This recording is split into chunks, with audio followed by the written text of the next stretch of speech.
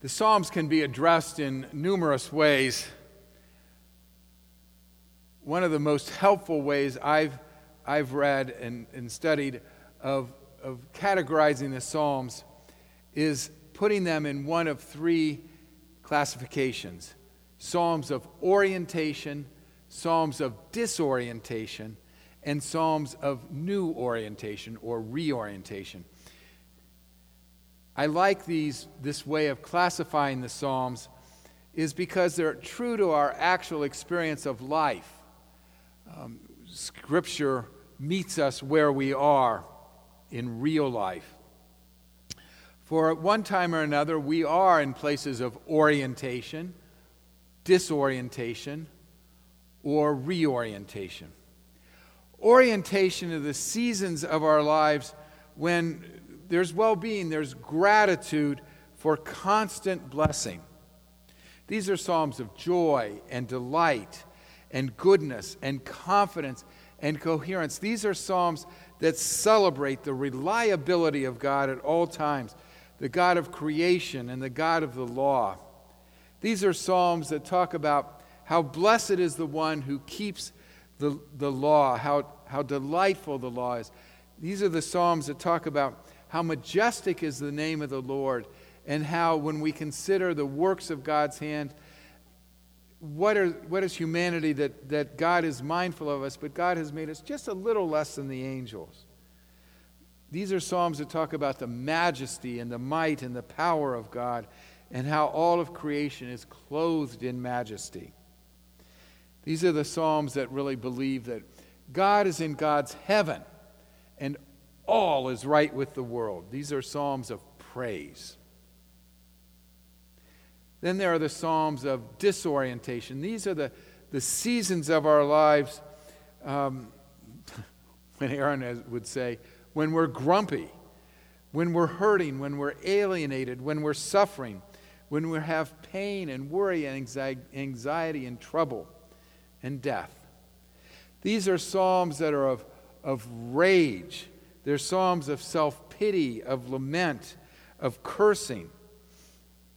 These are Psalms that question where God is. Does God exist? These are Psalms that challenge the silence of God and the deafness of God and the blindness of God. God, I've been praying all night, and now it's dawn and you still haven't answered me. God, my enemies make their children to be orphans. By the rivers of Babylon, there we wept when we remembered Zion. Lord, the waters overwhelm me.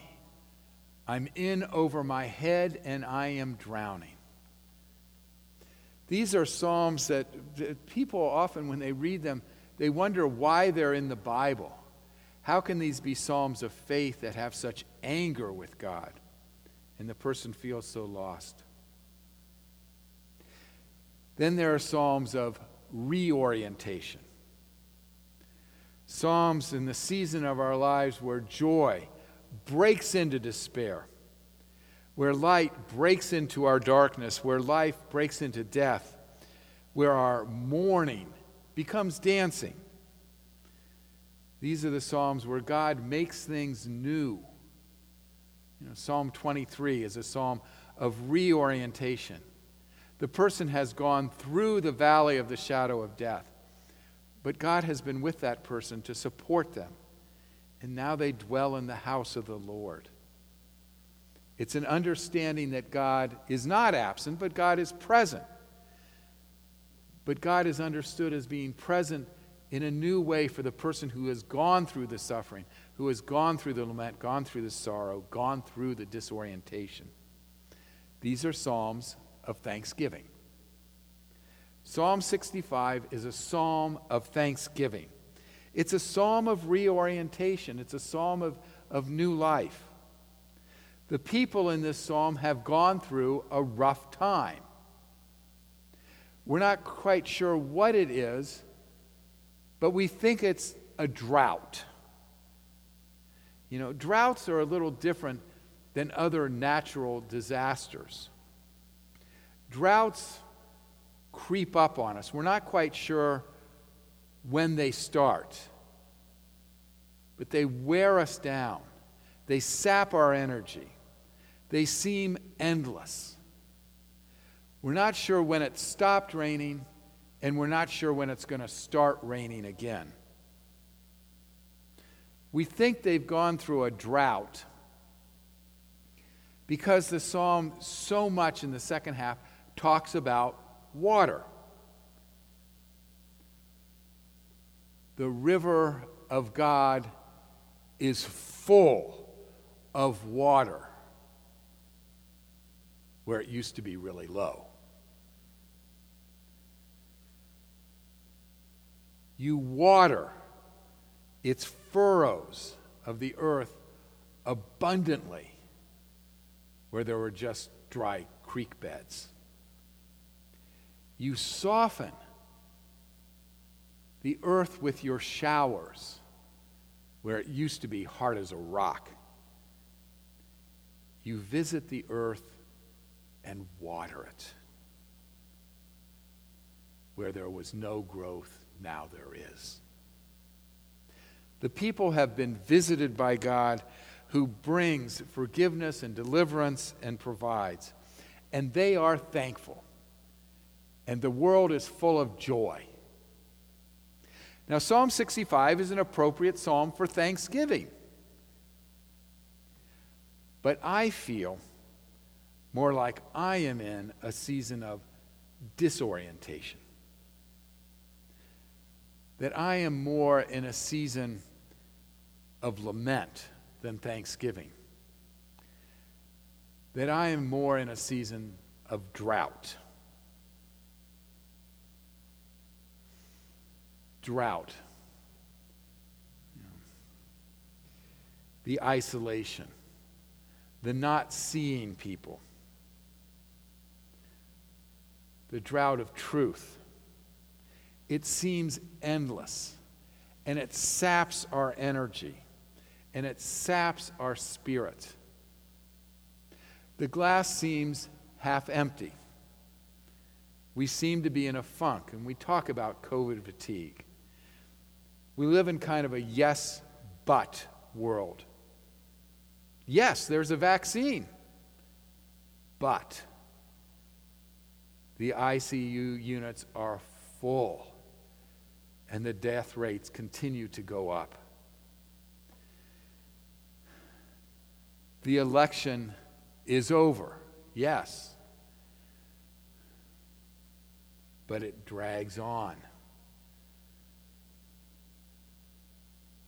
We have a holiday coming up Thursday, but we won't be with our loved ones. Seems like there's this dark cloud surrounding the silver lining. And can we be thankful? Can we move from this disorientation to orientation? How? Does Psalm 65 have any tips?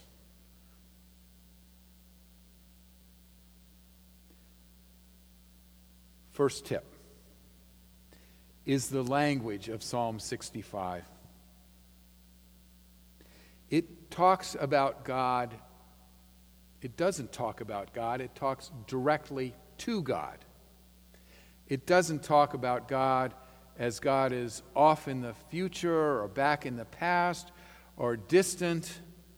It talks about God directly. It talks to God. You, 25 times, the psalm uses you or your.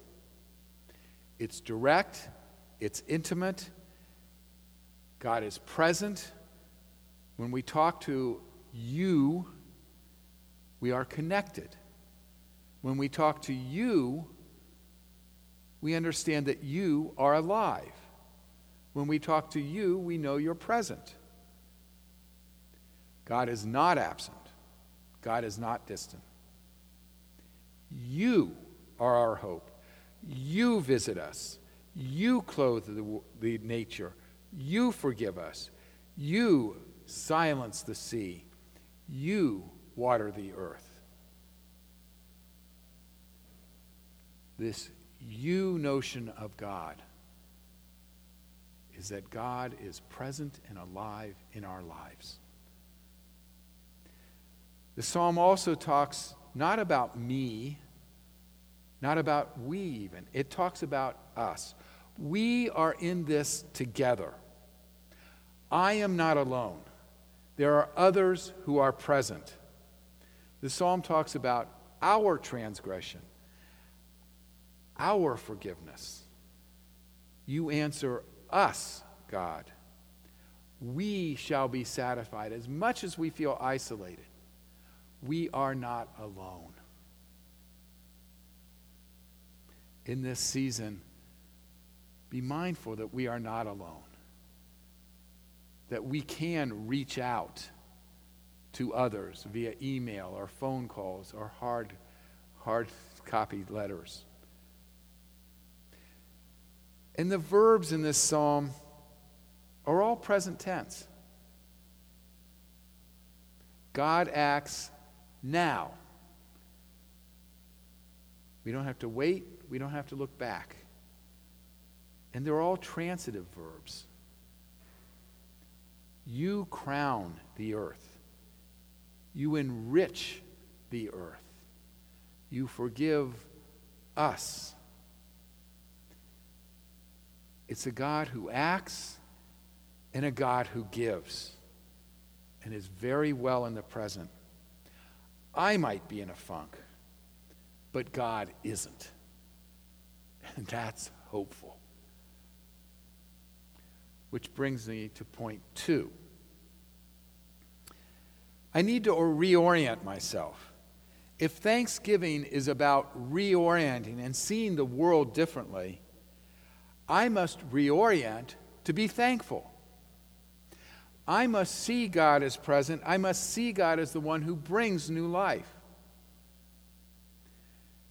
During this time, I have unfortunately programmed myself to define what happiness is in my terms. If this happens, I'm happy. If it doesn't happen, I'm unhappy. And I've allowed myself to be on a roller coaster. Thanksgiving calls us to reorient ourselves and give God a chance to surprise us with new life, to make us open to seeing life where we least expect to see it, to be mindful that so many of the gifts we have are not our doing, but God's giving, which is what the Deuteronomy reading said.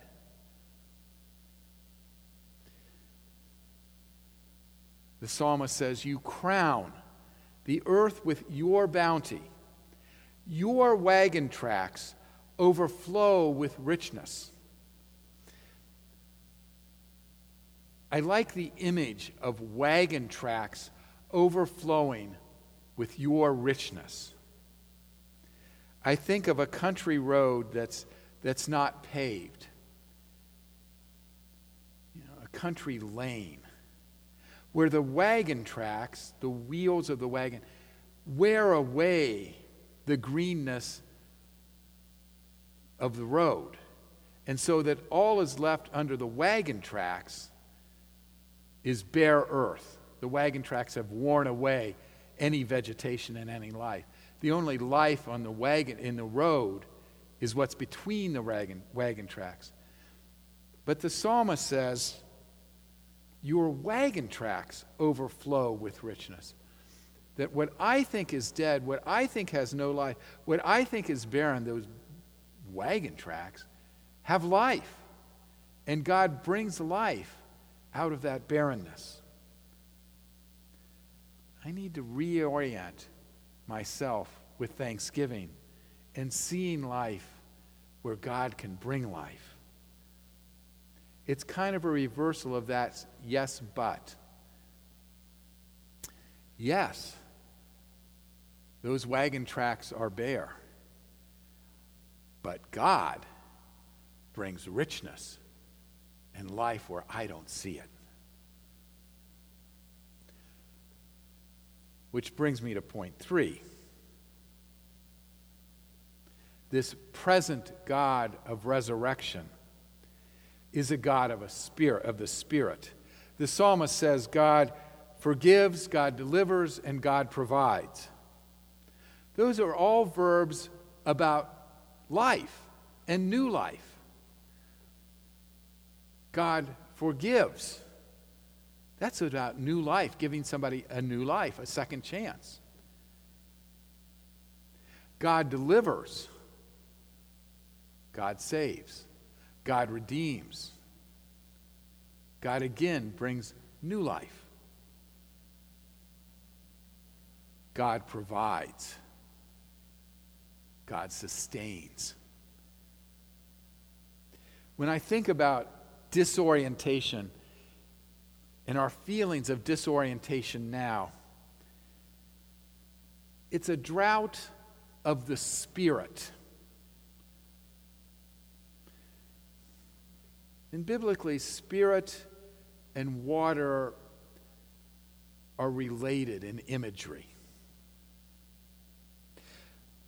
The water that the people are celebrating is water that sustains. It's water that grows. It's water that nourishes. It's water that provides. And so does the Spirit cause growth and sustain and provide. There's water that washes. So does the Spirit in forgiveness. Wash us clean of our iniquities. And water delivers us. In the baptism ritual, we talk about being delivered by God through water, through the Red Sea, across the Jordan, the waters of birth. God's Spirit puts us on solid ground. The next time we do the simple thing of washing our hands or bathing our bodies or drinking water or watering our plants, let's see it with new eyes and see the water of God's Spirit that cleanses us and nourishes us and provides for us. That Spirit that connects and enlivens and energizes and renews. Talked about the glass being half empty. And others see it as half full. But whether it's half full or half empty is kind of irrelevant, because if there are no resources to fill it, it just stays the way it is. God's Spirit provides the resources to fill our glass. When God is present, we are not in a drought of spirit. This week, as I was writing this sermon, the song, Water, River, Spirit, Grace, kept going through my mind, where the imagery of spirit and water is linked. Water, river, spirit, grace, sweep over me. Sweep over me. Recarve the depths your fingers traced in sculpting me. In sculpting me. Lord, may you sweep over the drought of our lives and recarve the depths your fingers traced in sculpting us, in giving us life and new life. Thank you, Lord, for your Spirit. May it be so. Amen.